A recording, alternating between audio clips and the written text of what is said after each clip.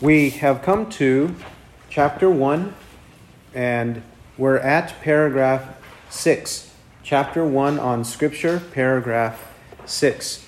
And last time we covered about 1/3 of the issues of paragraph 6. And now we will finish the second and the third topics. The first topic or issue deals with footnote number 9. And today we will deal with footnotes numbers 10 and 11 with additional scriptures for each of those, 10 and 11. Paragraph 6. Let's read it and then explain it some, but then go to the two footnotes, 10 and 11, to see what the scriptures say. First, it says, "The whole counsel of God concerning all things necessary for his own glory, man's salvation, faith, and life, is either expressly set down or necessarily contained in the Holy Scripture, unto which nothing at any time is to be added, whether by new revelation of the Spirit or traditions of men." Now, that we covered last time, that the Bible is self-contained, and whatever is necessary for our salvation and the glory of God, the Bible contains those topics. The Bible contains those truths. Whatever is necessary for the glory of God and for our salvation is in the Bible, so that nothing outside the Bible, whether people say the Holy Spirit told me, or people make their own traditions, men make their own traditions, it's wrong. If it contradicts God's holy word, it is wrong. Nobody should ever do that and say, the Holy Spirit told me to tell you something. That should not happen. If it contradicts the Bible, if it's not in the Bible, it is wrong. We saw that last time. The two scriptures they give here are 2 Timothy 3 and Galatians 1. And we added many more scriptures to those. Correct? We showed that and proved that last time. Now today, we will deal with two more matters, two more subjects, which are found in the second paragraph of paragraph number 6, or paragraph B of number 6. And these two have to do with the work of the Holy Spirit and the use of the Word. Holy Spirit, use of the Word. But also, the third subject has to do with the light of nature. What nature teaches us. The light of nature. So, firstly, according to paragraph 6, the second part of that, where we have footnote number 10, we will deal with the use of the Word and the Spirit together, where they say, "Nevertheless, we acknowledge the inward illumination of the Spirit of God to be necessary for the saving understanding of such things as are revealed in the Word." The work of the Holy Spirit inside us is necessary to have a saving understanding of the Bible, as revealed in the Word, in the Bible. Do we understand what they mean? If the Holy Spirit doesn't show us and convince us about what's in the Bible, then we are not saved. He has to save us. The Holy Spirit has to save us by showing us what's in the Bible. Many people can understand the Savior. Who is the Savior? If you ask an unbeliever who is the Savior in the Bible, they will say Jesus Christ. Well, they're correct, because they can read it and know the Bible says Jesus Christ is the Savior. They can understand things like that, but they can't understand those things for their salvation unless the Holy Spirit changes the heart and convinces them to have faith in the Word of Christ, in the Bible itself. Many people understand things in the Bible, but they don't understand the Bible for their salvation. That is the major problem. Okay, to show this truth, first we go to John chapter 6. John chapter 6. verses 44 to 45. John 6, 44 to 45. No one can come to me unless the Father who sent me draws him, and I will raise him up on the last day. It is written in the prophets, and they shall all be taught of God.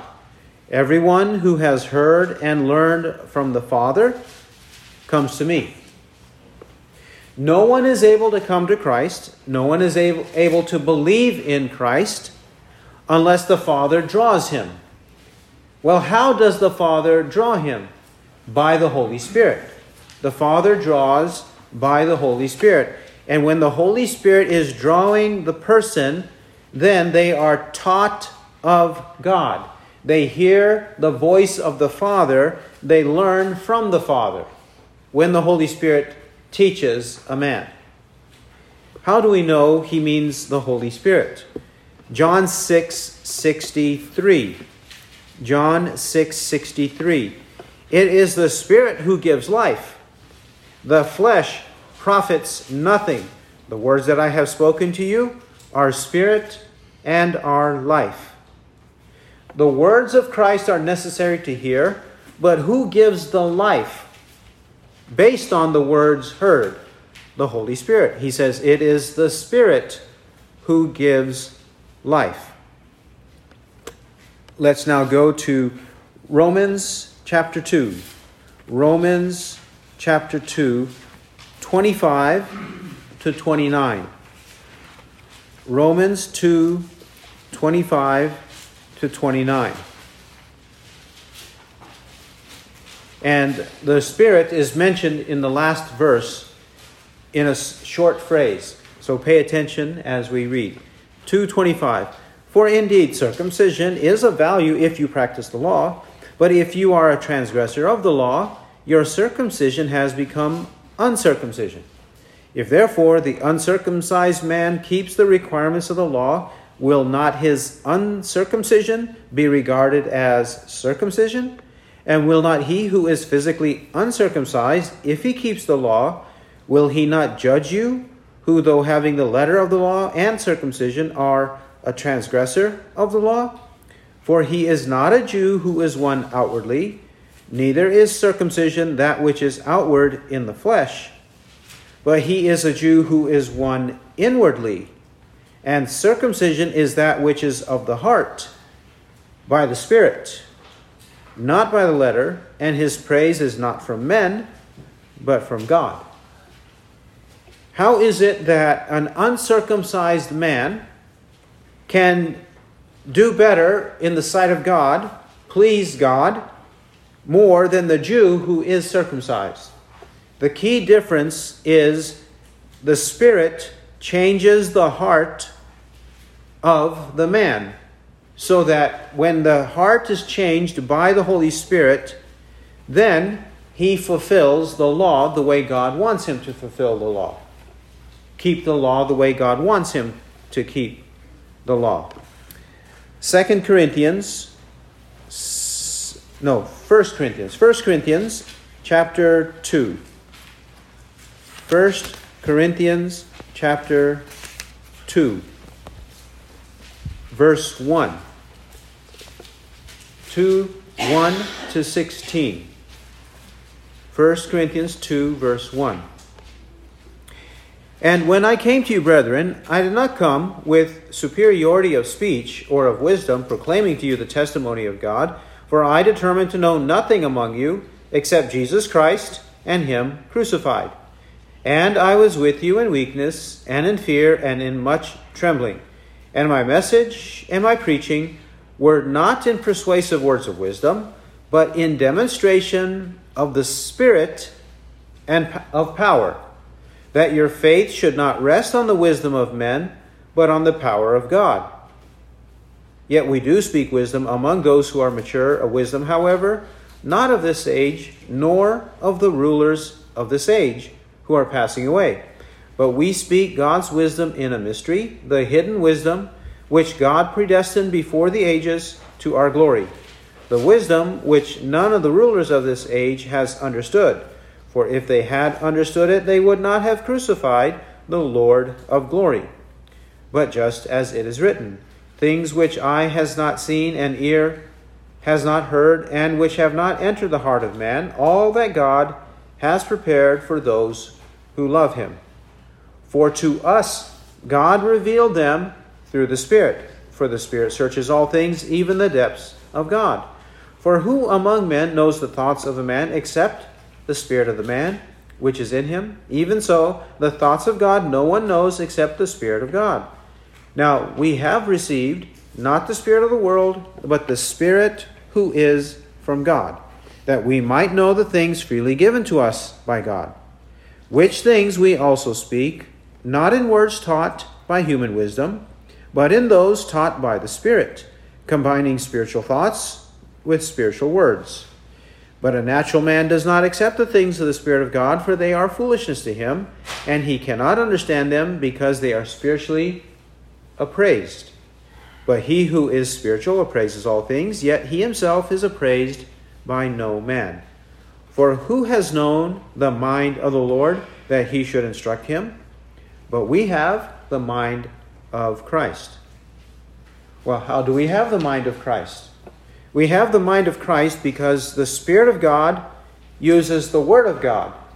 Not the wisdom of men, but the words of God. The Holy Spirit uses them, as he says in verse 4, demonstration of the Spirit and of power. Now, why did the rulers of the world who crucified Christ not believe in Christ? Because they were not predestined to believe. If they were predestined to believe, verse 7, then verse 10, for to us God revealed them through the Spirit. For the Spirit searches all things, even the depths of God. The Spirit of God is the one who teaches the Word of God to us for our salvation. The Holy Spirit teaches us for our salvation. In verse 13, he says, taught by the Spirit, combining spiritual thoughts with spiritual words. The Holy Spirit teaches us. He does not teach the unbelieving or reprobate man, the wicked, unrepentant sinner. They are called natural man in verse 14. He does not teach them. He teaches the elect, not the natural man. Now, 2 Corinthians 3. 2 Corinthians 3, 17 to 18. 2 Corinthians 3, 17. Now the Lord is the Spirit, and where the Spirit of the Lord is, there is liberty. But we all, with unveiled face, beholding as in a mirror the glory of the Lord, are being transformed into the same image from glory to glory, just as from the Lord the Spirit. The Spirit of the Lord is the one who produces liberty, Christian liberty. Now, this liberty or Christian liberty is freedom or liberty from the wrath of God, the punishment of God, enslavement to the world, the flesh, and the devil, and death. This liberty God has granted us by His Holy Spirit, so that once we experience it upon conversion, we continue in it from glory to glory, from lesser glory to greater glory, from little glory to great glory. That's the way the Spirit works to transform us, so that we might grow in godliness. Galatians 3. Galatians 3:1. Galatians chapter 3, verse 1. And by the way, for the children, we're going in the order of the books of the Bible, so look a few pages ahead for Galatians. Galatians 3, verse 1. 1 to 5. Galatians 3, verse 1. You foolish Galatians, Who has bewitched you, before whose eyes Jesus Christ was publicly portrayed as crucified? This is the only thing I want to find out from you. Did you receive the Spirit by the works of the law, or by hearing with faith? Are you so foolish? Having begun by the Spirit, are you now being perfected by the flesh? Did you suffer so many things in vain, if indeed it was in vain? Does he then, who provides you with the Spirit and works miracles among you, do it by the works of the law, or by hearing with faith? The foolish and bewitched Galatians, they presumably started by the Spirit.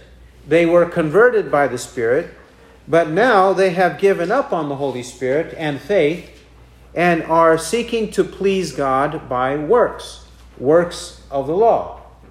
And the apostle rebukes them, calling them foolish and bewitched. That means tricked, like a witch tricks the person paying the witch to say something to help the individual coming to the witch.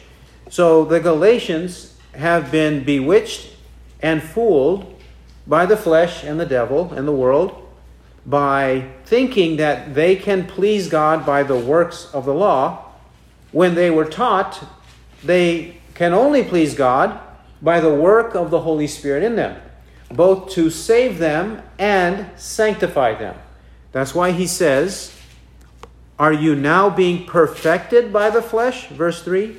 Are you so foolish? Having begun by the Spirit, are you now being perfected by the flesh? No, that's not the way it works. We are in the Spirit, we start in the Spirit, and we finish in the Spirit. That's the way of the Christian life. Next, we go to Titus 3.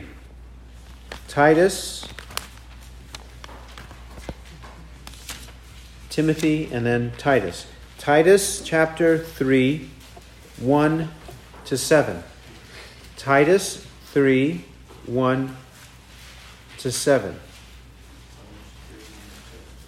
Remind them to be subject to rulers, to authorities, to be obedient, to be ready for every good deed, to malign no one, to be uncontentious, gentle, showing every consideration for all men. For we also once were foolish ourselves, disobedient, deceived, enslaved to various lusts and pleasures, spending our life in malice and envy, hateful, hating one another. But when the kindness of God our Savior and his love for mankind appeared, he saved us, not on the basis of deeds which we have done in righteousness, but according to his mercy, by the washing of regeneration and renewing by the Holy Spirit, whom he poured out upon us richly through Jesus Christ our Savior, that being justified by his grace, we might be made heirs according to the hope of eternal life. Verses 1 to 3, the apostle describes us before we knew Christ as Lord and Savior. Verses 1 to 3, the way we were before. We did not like to obey authorities and all the other sins, verses 2 and 3.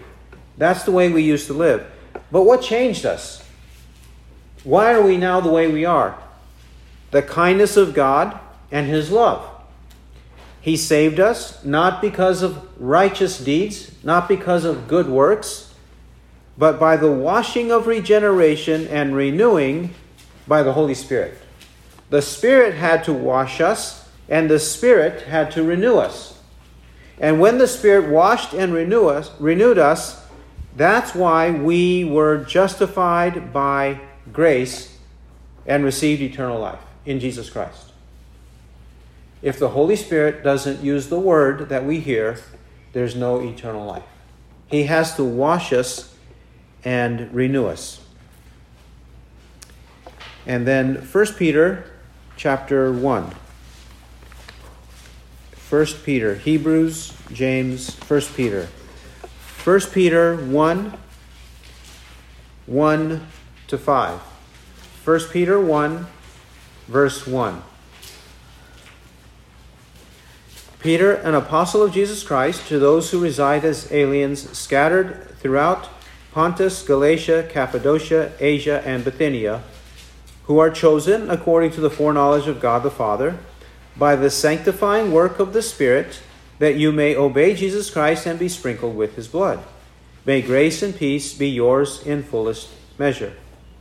Blessed be the God and Father of our Lord Jesus Christ, who, according to his great mercy, has caused us to be born again to a living hope through the resurrection of Jesus Christ from the dead, to obtain an inheritance which is imperishable and undefiled and will not fade away, reserved in heaven for you, who are protected by the power of God through faith for a salvation ready to be revealed in the last time. Verse 1, we are chosen. Chosen by God the Father, by also, according to God the Father, by the sanctifying work of the Spirit. The sanctifying work of the Spirit. And when he does work in us in that kind of sanctification, what do? It says in verse 2, that you may obey Jesus Christ and be sprinkled with his blood. When the Holy Spirit sanctifies us, we obey Jesus Christ and we are sprinkled by his blood. Verse 3, God the Father caused us to be born again. How did he cause us to be born again? He foreknew us, he chose us, and then he sent the Spirit to sanctify us and cause us to be born again. Verse 3. Remember what we read in John 6:63. It is the Spirit who gives life. The flesh profits nothing. We also could read John 3, verses 6 and 8. John 3, 5, 6, and 8, which says, unless one is born of the Spirit and water, he cannot enter the kingdom of God. That which is born of the flesh is flesh. That which is born of the Spirit is spirit. So is everyone who is born of the Spirit. John 3, 5 and 6, and verse 8. The Holy Spirit is the one who causes us,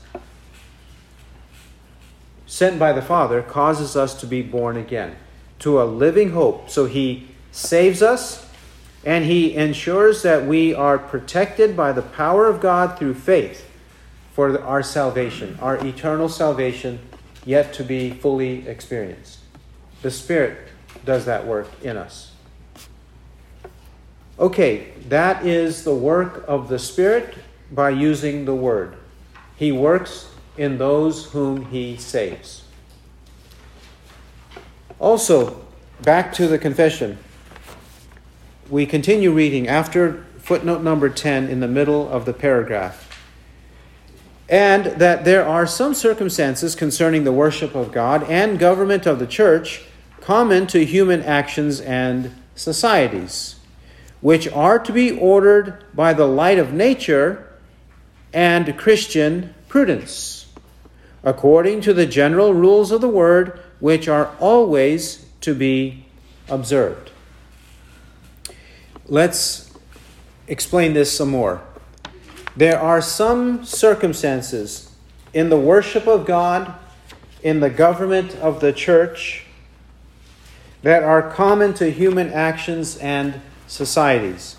Some things we do in the worship of God, some things we do in our church environment that are common to human actions and societies. Whatever others are doing, we do similar things.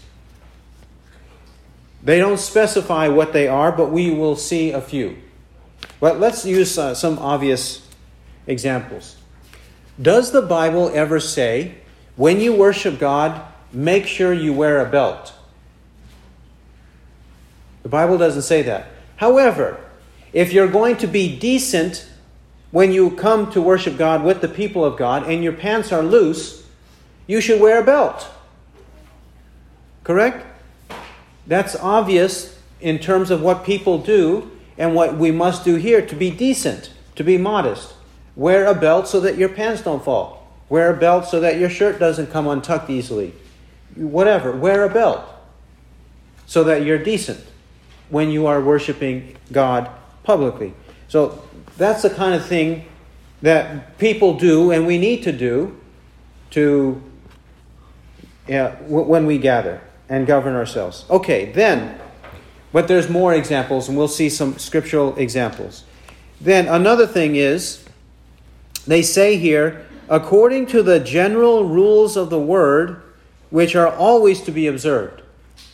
We may use the light of nature, however, we cannot say, well, the light of nature, according to me, is this way, when it contradicts the Bible, or contradicts a principle of the Bible, a precept of the Bible, a value of the Bible. We can't do that. Now, examples of what we mean. The first one, let's first read these in 1 Corinthians right here on the page. 1 Corinthians chapter 11. 1 Corinthians chapter 11. 11, 13, and 14. 1 Corinthians 11, 13, and 14. 11, 13. Judge for yourselves. Is it proper for a woman to pray to God with head uncovered? Does not even nature itself teach you that if a man has long hair, it is a dishonor to him? Also 15. But if a woman has long hair, it is a glory to her, for her hair is given to her for a covering. He says, judge for yourselves. Figure this out yourselves. You should know this. You should discern this. Is it proper for a woman to pray to God with head uncovered? He uses an argument in verse 14.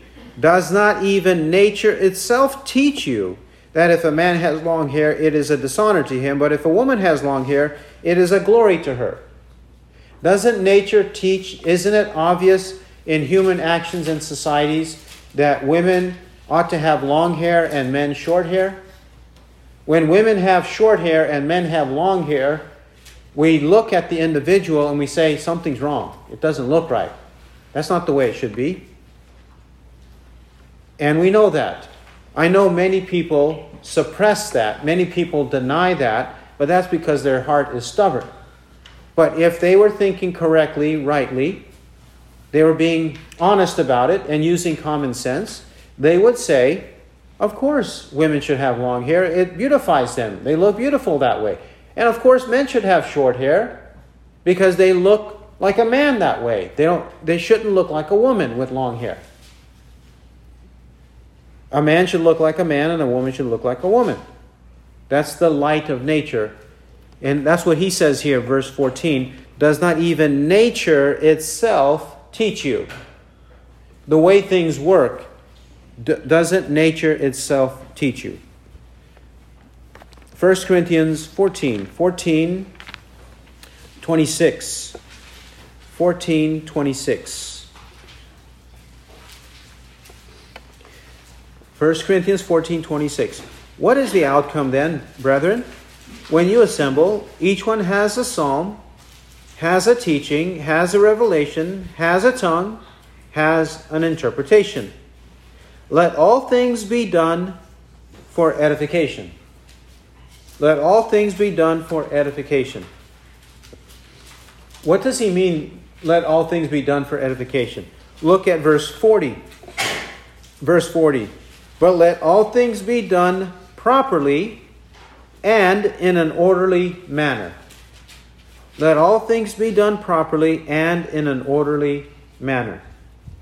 Suppose we gathered, and he mentions here 1, 2, 3, 4, 5 things here.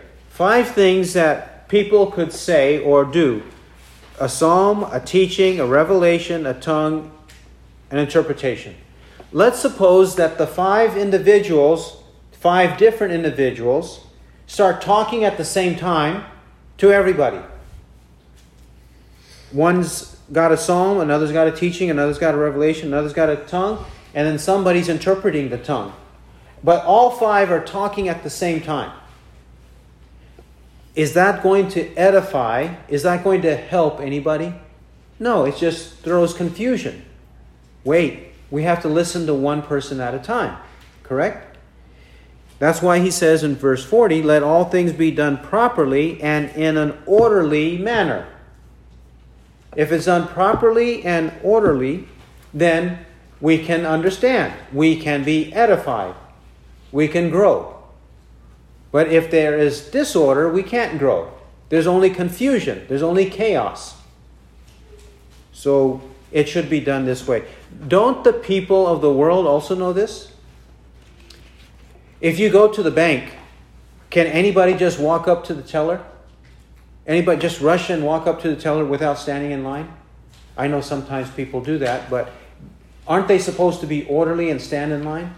And go to the teller one by one customer at a time to the bank teller? Correct? Or even behind the glass or plastic, whatever. When they are standing there waiting to help us, can 3 or 4 tellers help the one customer at the same time at the one machine? Are they supposed to reach over each other and push different buttons? Is it supposed to be like that? No. They know that it's supposed to be orderly, organized, without chaos. There should be no chaos on the customer side and no chaos on the bank side. They know that. How about in government? Whenever a representative is speaking, are all the other representatives supposed to speak at the same time? Or those in the audience, whether representatives or citizens or staff, whoever they are they supposed to keep quiet and listen? Who has the microphone? Do 2 or 3 or 4 or 10 representatives speak at the same time to an audience of 100 people? No. They speak in turn. They're given a time allotment so that people can speak in turn. And somebody organizes that. The chairman or whoever is organizing who is speaking, when, and for how long, so that it can be done orderly. So if orderliness in the government is good, and orderliness in the bank is good, shouldn't there be orderliness in the church? No confusion, no chaos? That's what he's saying here, or that's what the scriptures are saying here. Okay, now, further on the light of nature. More examples on the light of nature. Romans chapter 1. Romans chapter 1. Now we go back a few pages. Romans chapter 1, 26 to 27. Romans chapter 1, 26 to 27. The light of nature. God has given us the ability to know the obvious. 1:26. For this reason, God gave them over to degrading passions. For their women exchanged the natural function for that which is unnatural. And in the same way also, the men abandoned the natural function of the woman and burned in their desire towards one another. Men with men committing indecent acts and receiving in their own persons the due penalty of their error. Here, degrading passions is going contrary to nature. He says in verses 26 and 27, their women exchanged the natural function for that which is unnatural, and in the same way also the men abandoned the natural function of the woman and burned in their desire towards one another. He says natural and unnatural. He means that men should marry women. That's what he's saying. Men do not marry men. Women do not marry women. Men don't marry animals. Women do not marry animals. It doesn't work like that. Men should marry women. And when they come together as husband and wife, that is natural. When they come together in sexual intercourse or marital union, when they come together, that is natural. But what's unnatural? It's unnatural for a man to do things sexually with another man and a woman with another woman. That's unnatural. It's obvious. May I use another example? This one is not in the Bible, but isn't it obvious that if we're eating steak tonight, that when I cut the steak, I don't cut a piece of the steak and stick it in my ear to eat it. I don't stick it up my nose to eat it. I don't stick it in my eye to eat it, in my eye socket to eat it, right? We put the piece of steak in the mouth to eat it, correct? There are things that are self-evident, that are natural, that if we use common sense, we know what to do. We know that. We know what to do. That's what the light of nature is. There are some things that way. Many things that way. Okay, further examples. Matthew 12. Matthew chapter 12, verse 1. Matthew 12, 1 to 14. Matthew 12, 1 to 14. We find in this passage the Pharisees pick a fight with Christ, and they lose. They always lose. Matthew 12, verse 1. At that time, Jesus went on the Sabbath through the grain fields, and his disciples became hungry and began to pick the heads of grain and eat. But when the Pharisees saw it, they said to him, "Behold, your disciples do what is not lawful to do on a Sabbath." But he said to them, "Have you not read what David did when he became hungry, he and his companions, how he entered the house of God, and they ate the consecrated bread, which was not lawful for him to eat, nor for those with him, but for the priests alone? Or have you not read in the law that on the Sabbath the priests in the temple break the Sabbath and are innocent? But I say to you that something greater than the temple is here. But if you had known what this means, I desire compassion and not sacrifice, you would not have condemned the innocent. For the Son of Man is Lord of the Sabbath." And departing from there, he went into their synagogue, and behold, there was a man with a withered hand. And they questioned him, saying, "Is it lawful to heal on the Sabbath?" In order that they might accuse him.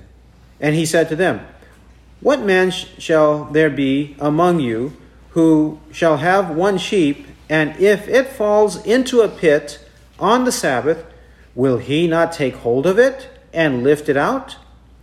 Of how much more value then is a man than a sheep? So then it is lawful to do good on the Sabbath." Then he said to the man, "Stretch out your hand." And he stretched it out, and it was restored to normal like the other.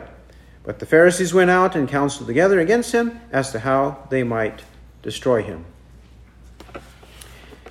The disciples are hungry like David and his men were hungry when they were fleeing King Saul. King Saul was looking to assassinate David, and David had to run for his life. While running for his life, he not only did not have a sword on him, typically they would, but he had to run and he didn't have a sword on him, and he didn't have any food on him. They ran out of food or didn't have any food because they had to flee immediately, he and his men. So David, being that desperate in hunger, just like the disciples were here, what's more important? Feeding a very hungry man, or having the priests who have plenty of food, in this case, plenty of food. They had some consecrated bread. They didn't have regular bread. So the priest gave David and his men some of the consecrated bread, the holy bread, because there was no other food around. They knew David didn't sin. If we read about this incident in 1 Samuel 21, the text of 1 Samuel 21 does not accuse David of sin, or of the high priest of sin. Does not accuse them of sin at all. it was the right thing to do.